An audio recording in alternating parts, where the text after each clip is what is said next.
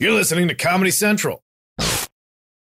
16th Minute of Fame is a new weekly podcast hosted by me, Jamie Loftus. And every week, I take a closer look at an internet character of the day. Take the dress.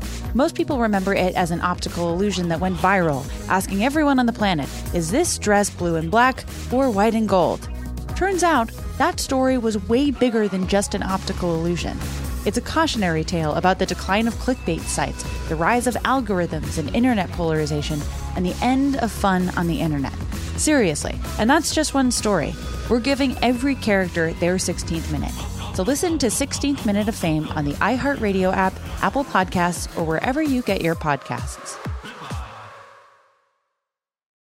Survivor's back, and so is On Fire, the only official Survivor podcast, and we have a twist, a new co-host, the winner of Survivor 45, Diva Adaris. Hi! Listen to On Fire, the official Survivor podcast on Apple Podcasts or wherever you get your podcasts. November 12, 2018. From Comedy Central's World News headquarters in New York, this is The Daily Show with Trevor Noah, Ears Edition.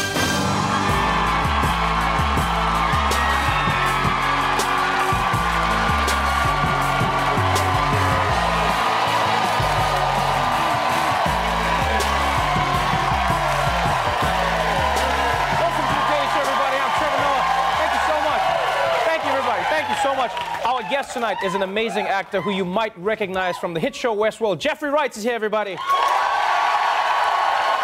fantastic guy. He has a new documentary about creating art with veterans. But first, let's catch up on today's headlines. Florida. It's a state so laid back that their elections are still going on. Florida's Secretary of State has ordered recounts in both the gubernatorial and U.S. Senate races after both unofficial results fell within the margin that triggers a recount by law. In the governor's race, Republican DeSantis has a shrinking lead over Democrat Andrew Gillum. Andrew Gillum has rescinded his concession, which he made on election night. I am replacing my words of concession with an uncompromised and unapologetic call that we count every single vote. Okay, this is just ridiculous. Like, what is it with Florida and their elections? Both the governor's race and the Senate races have to be recounted. And if the recount can't find a winner, then of course under American law, the Russians decide the winner. That's how it works. And now, because more votes are coming in, Andrew Gillum has done the right thing. But you have to admit, unconceding is a pretty strange idea, right? It's almost like someone taps out in an MMA fight, and then 3 weeks later just pops out in the parking lot like, I unconcede. If anything, Gillum has inspired me, because I would like to unbreak up with my high school girlfriend. I still think about you, Sandra. Andrew Gillum says we can make it work.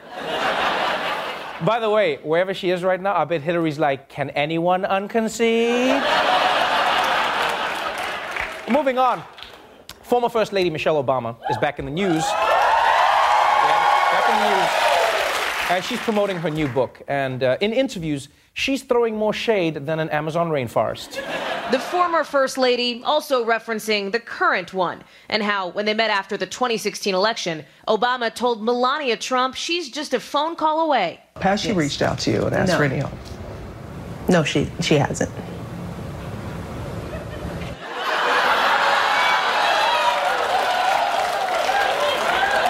You saw that look, right? Yeah, she went instantly from First Lady to First Meme, just like that. That was dope. But let's be honest here, like, did Michelle really think that Melania would call her for advice? Like, what advice is she gonna give her other than run? She's not a divorce attorney. In other news, ballet, and this is good news. Ballet is something that was invented several hundred years ago by dancers who didn't want to disturb the downstairs neighbors. And recently, it got even more considerate.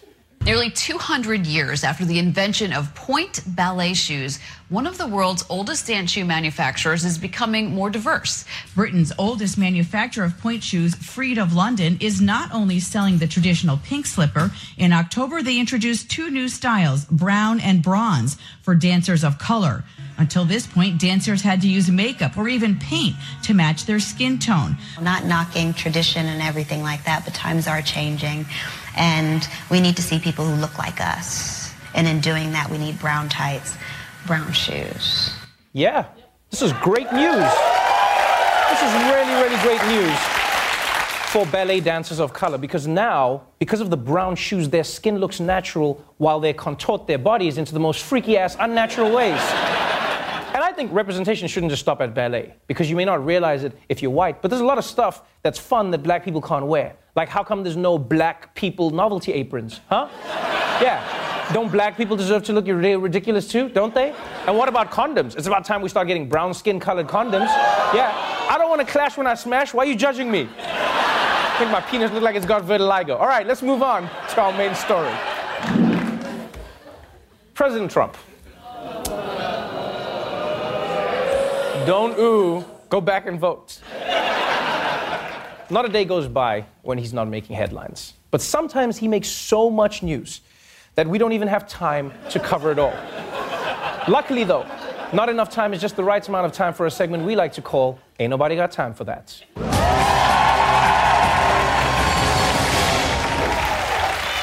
All right, let's just say it. This last week has not been a good one for the president. Hell, the last 2 years hasn't been a good one for the president. Trump's presidency is a lot like airplane Wi-Fi. There are moments when it seems to be working, but most of the time it's complete trash.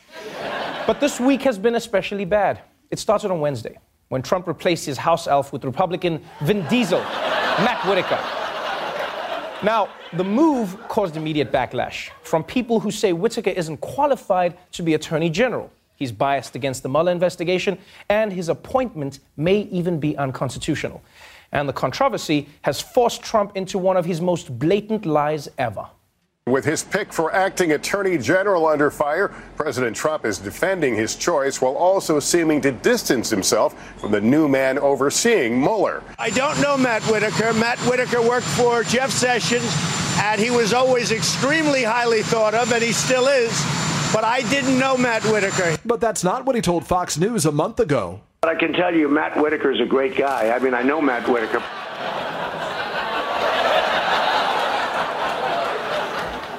You know, sometimes Trump lies so hard he gives my brain whiplash.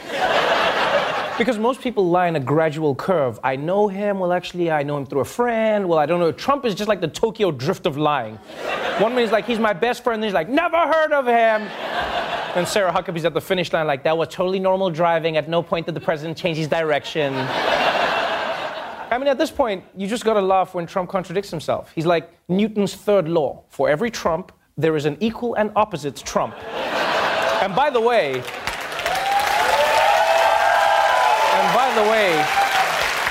he also fits Newton's first law. A Trump at rest will remain at rest. That's right, we're doing physics jokes today, people. Buckle up. Now, on a normal day, we'd have all the time to talk about how Trump appointing the volleyball from Castaway as Attorney General might be part of an ongoing plan to obstruct justice, but we just don't have the time right now. Because there's a giant emergency in California, and the president is making things worse. The U.S. president responded to what's happening in California over the weekend in a series of tweets. Trump tweeted, quote, "There is no reason for these massive, deadly, and costly forest fires in California, except that forest management is poor. Billions of dollars are given each year with so many lives lost, all because of gross mismanagement of the forest. Remedy now or no more Fed payments."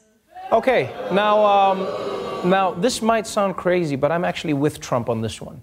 The man knows fires, okay? He fired Gary Busey, he fired Meatloaf. I feel like he fires Omarosa every 6 months. If anyone's a fire expert, it's him. But yes, instead of lending a message of support and comfort, Trump is blaming people while the fire is still happening. And on top of that, he's incorrect.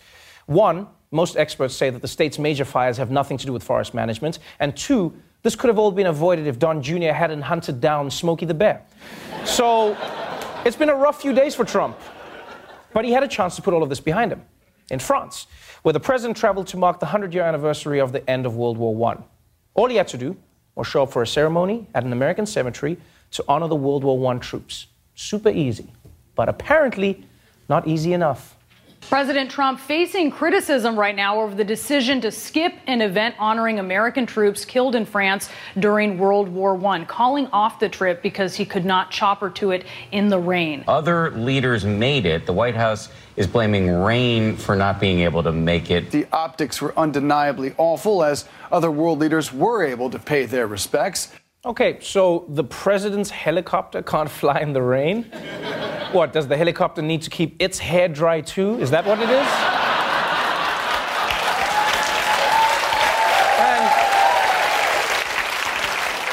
And look, I understand weather. Even if the helicopter couldn't fly, surely the president could have found another way to get there. I mean, all the other world leaders did. Even Merkel, even Angela Merkel made it, and her side lost World War I. She had to be out in the rain like, we have come here to honor those fallen soldiers who beat the Scheiße out of my country. And it was especially bad because when Trump didn't show up, Merkel used the opportunity to refight World War I. I unconcede! We unconcede! Look what you did, Donald. Now, we don't even have time to get into how much backlash Trump got for taking a rain check on honoring fallen soldiers because we have to focus on the tragic end of his bromance with Macron.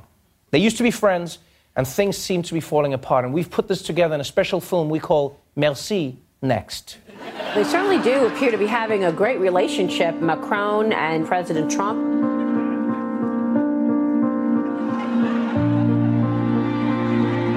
The two leaders showing their affection and friendship beyond the usual handshakes.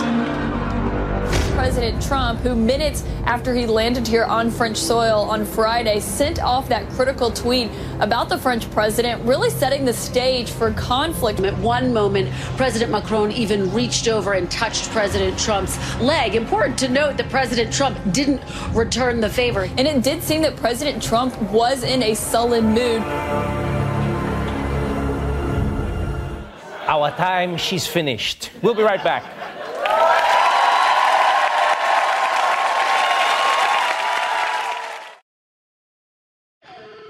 16th Minute of Fame is a new weekly podcast hosted by me, Jamie Loftus. And every week, I take a closer look at an internet character of the day. Take the dress. Most people remember it as an optical illusion that went viral, asking everyone on the internet, is this dress blue and black or white and gold? But there's way more to this story than that. The dress went viral in early 2015, marking one of the last months that the internet could still be fun. It was just before Trump declared his candidacy for president and polarized an already polarized internet. It was just shy of people deciding what went viral instead of algorithms. And it was just shy of celebrities realizing that they should never, ever tweet. It's more than a character of the day. It's an entire moment in time bottled in a little, well, either blue and black or white and gold package. I'm not relitigating it again. You cannot make me. And that's just one story. We've got a million.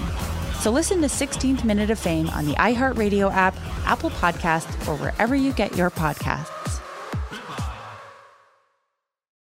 Calling all benders and non-benders alike. Jump into the epic world of Avatar with your favorite podcast, Avatar: Braving the Elements. Hosted by me, Janet Varney, the voice of Korra on The Legend of Korra. And me, Dante Bosco, the voice of Zuko on The Last Airbender and General Iroh on The Legend of Korra. Each week we'll recap and discuss another episode of The Last Airbender. I don't know if we've ever talked about it, but... Amazing guests stop by, from creators to cast to super fans to chat all things Avatarverse. Are we saying that this is possible in the Avatar universe? Varney, we gotta spread the word. Now fans can also check out our weekly video pods too by subscribing to the official Avatar YouTube channel. That's a lot of fire, isn't it? That's right, we're on video this season, everybody! So, whether you're a super fan with encyclopedic knowledge or you're brand new to this incredible world, it's Fire Nation time. Book of Fire. Let's go! Listen to Avatar: Braving the Elements on Apple Podcasts or wherever you get your podcasts. Welcome back. My guest tonight is an award-winning actor who stars in Westworld and is a producer of the new HBO documentary, We Are Not Done Yet. Please welcome Jeffrey Wright.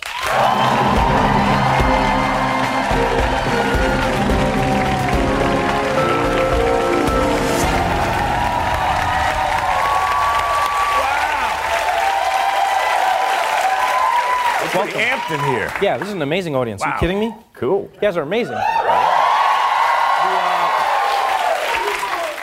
Can I just say, I mean, I've known you for a few years, but it's always weird speaking to you post-Westworld, because there are moments when I'm not sure if you are you. And I'm sure you get this from many people. You are so good playing that role. Has that just become something that you accept now? Is people waiting to see if you twitch? I do glitch from time to time. I give myself away. I actually, as well, have a little bit of metal in this knee now, so I think that's kind of an upgrade on my former self. Oh yeah, because you had like a knee surgery, I had some right? knee surgery about a month ago. Yeah, to fix an old ACL injury, but it's all good. It's all good. That's where you went away. Okay. Yeah, we've seen the show. They take you away, they repair you, and then you come back. We get it. Exactly. We get it. But you're here for a very different reason, and I guess on a timely date. You know, in the United States, people are remembering veterans who fought in World War I, and your documentary, We're Not Done Yet, is in a big part about people who have survived fighting in a war. You know, veterans who suffer PTSD. It's a powerful story, and what you do is you connect all of them to us and to each other using theater and poems. How did you even start this process? It's a good question. Over time, I guess I kind of grew up and became a little more aware and a little more appreciative of the men and women who serve. I think one of the mistakes that was made after Vietnam was that some of us conflated the politics of that war with the people who answered the call. And I think that would be a huge mistake right now. So I just, my respect, based on relationships that I developed with people who were veterans, based on an experience in Sierra Leone, going over there in 2001 during the war, a ceasefire at the time, but the first war zone that I had ever experienced. Right. And it changes your thinking. Those things that you once took for granted, like security, you no longer take for granted. You don't take for granted that when the order falls away, somebody has to work to restore it. So there were a number of experiences over time that increased my respect. And I was doing a group of readings called Theater of War. There's a guy named Brian Dories who uses the Greek tragedies as a platform for conversation about the consequences of war. And he does it in military communities. He even does it in inner city communities around gun violence. He, for example, argues that Ajax story, that's an examination of what we might contemporarily call PTSD. And so I was doing those, and I went down to D.C. for one of these readings, and there happened to be some people from the Pentagon there. And I asked, hey, is there any way I can get more closely involved? And in fact, a couple of weeks before that, I had been out in Colorado at an airport, rural airport, with my kids coming home from vacation skiing. And there was a guy sitting in a wheelchair, all the decorations there, and he was a triple amputee. And he recognized me, and I went over and I said hello, and we talked. And he talked about the people from my line of work who had visited him at Walter Reed. He had been hit by a mortar shell in Afghanistan, and it just rocked me. I was like, oh, man, what am I doing with my time that I can't at least go down and see if I can be useful too? So when I did this reading in D.C., met these folks from the Pentagon, I said, hey, what can I do? They called me back. Somehow I passed the vetting process for the Pentagon, and they introduced me to a woman named Seema Reza, who runs a writing workshop with veterans who are working through their trauma through poetry. And one of them had the idea to put on a staged reading of collective poems that they had written, and I was asked would I come down and direct them. So, well, I never served, but, I know something about the theater, so I came down, and it was a life-changing experience working with them. It's interesting that you say there are certain things we take for granted, such as security. A lot of America's military and a lot of the troops have been politicized because of who is in power and when and how. One thing that is apparent is that America seems to discard many of its troops when these people come home. You see so many people that are lauded and applauded when they're out fighting, but when people come home, they struggle to find jobs, they struggle to find their place in society, and time again, we see these conversations where people are saying, is America doing enough for the troops who are no longer active? Is it as important? What did you find when you spoke to the human beings behind the uniforms? The answer to that question is no. And I think one of the things that I'm proud about this film is that it gives voice to those men and women who know best, those men and women who put themselves on the line. And these are veterans who experience PTSD from combat, but also sexual assault related to their military experience. Right. But we don't hear from them. And we hear from the politicians and the blowhards who actually use these men and women to divide us. So we have a conversation about police brutality, and all of a sudden the troops are brought into that conversation. Conversation about immigration, all of a sudden we're deploying troops down there who are going to sit and do what? Fire on women and children? Can you imagine the optics of something like that? Can you imagine the act itself? Right. So, but we hear the troops manipulated and the vets manipulated for political agendas, but we don't hear from them. And those very issues that are used as political tools are not addressed. So you still have 20 vets per day dying from suicide. We heard a lot about that during the campaign, not so much anymore, but the rates are still the same. Right. It's a powerful program that you put together. And what's great in watching this documentary is you see the human side in all of these people come out. You know, for so long, people have looked at them as only troops. I always see people saying, like, thank you for your service. And that becomes a thing. It's an archetype that people hold up. Right. But the human comes out on the other side. Why was poetry so powerful? Why do you think the arts was something that helped a lot of these veterans? Well, because I think they have stories, and maybe as a result of the military culture, stories around vulnerabilities and stories around injuries that they can't communicate within that space. But there's a need to communicate it, otherwise, as they describe, it will kill them. Right. So they need to get it out. They need to purge themselves of the shame of what they might not have been able to do, perhaps the shame of what they did, the injury as a result of losses that they experienced, sexual assault as well. They have these things that they need to release in order to free themselves of these demons, and they need to be heard so that, one, they can perhaps be validated and perhaps be seen without judgment, but also what they describe is they want to speak as a show of leadership for others who are like them, right? Because there are thousands like them. You know, I think what we do at Veterans Day is wonderful to honor the vets. Of course, we honor the men and women who put themselves in harm's way on our behalf. But I think at the same time, what we do, perhaps too much, is we impose our sense of who they are onto them.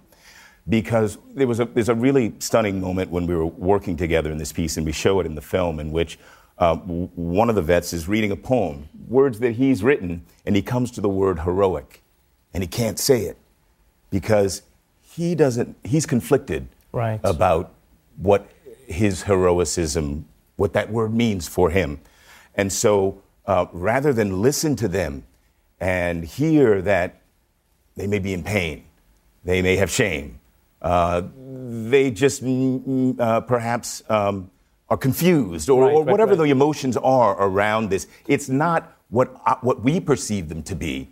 It's not so easy. And the thank you for your service is great, but they need a little more. They first need to be heard so that we can begin to understand them.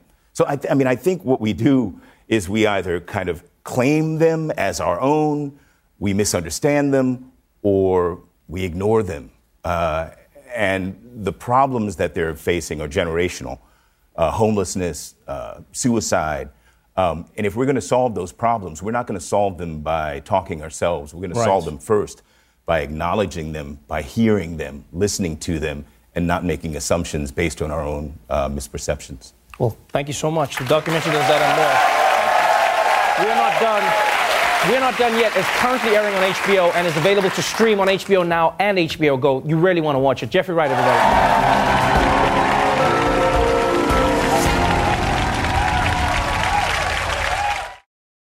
The Daily Show with Trevor Noah, Ears Edition. Watch The Daily Show weeknights at 11, 10 Central on Comedy Central and the Comedy Central app. Watch full episodes and videos at thedailyshow.com. Follow us on Facebook, Twitter, and Instagram, and subscribe to The Daily Show on YouTube for exclusive content and more. This has been a Comedy Central podcast. 16th Minute of Fame is a new weekly podcast hosted by me, Jamie Loftus. And every week, I take a closer look at an internet character of the day. Take the dress. Most people remember it as an optical illusion that went viral, asking everyone on the planet, is this dress blue and black or white and gold? Turns out, that story was way bigger than just an optical illusion. It's a cautionary tale about the decline of clickbait sites, the rise of algorithms and internet polarization, and the end of fun on the internet. Seriously, and that's just one story. We're giving every character their 16th minute. So listen to 16th Minute of Fame on the iHeartRadio app, Apple Podcasts, or wherever you get your podcasts. Survivor's back, and so is On Fire, the only official Survivor podcast, and we have a twist, a new co-host, the winner of Survivor 45, Dee Valladares. Hi! Listen to On Fire, the official Survivor podcast on Apple Podcasts or wherever you get your podcasts.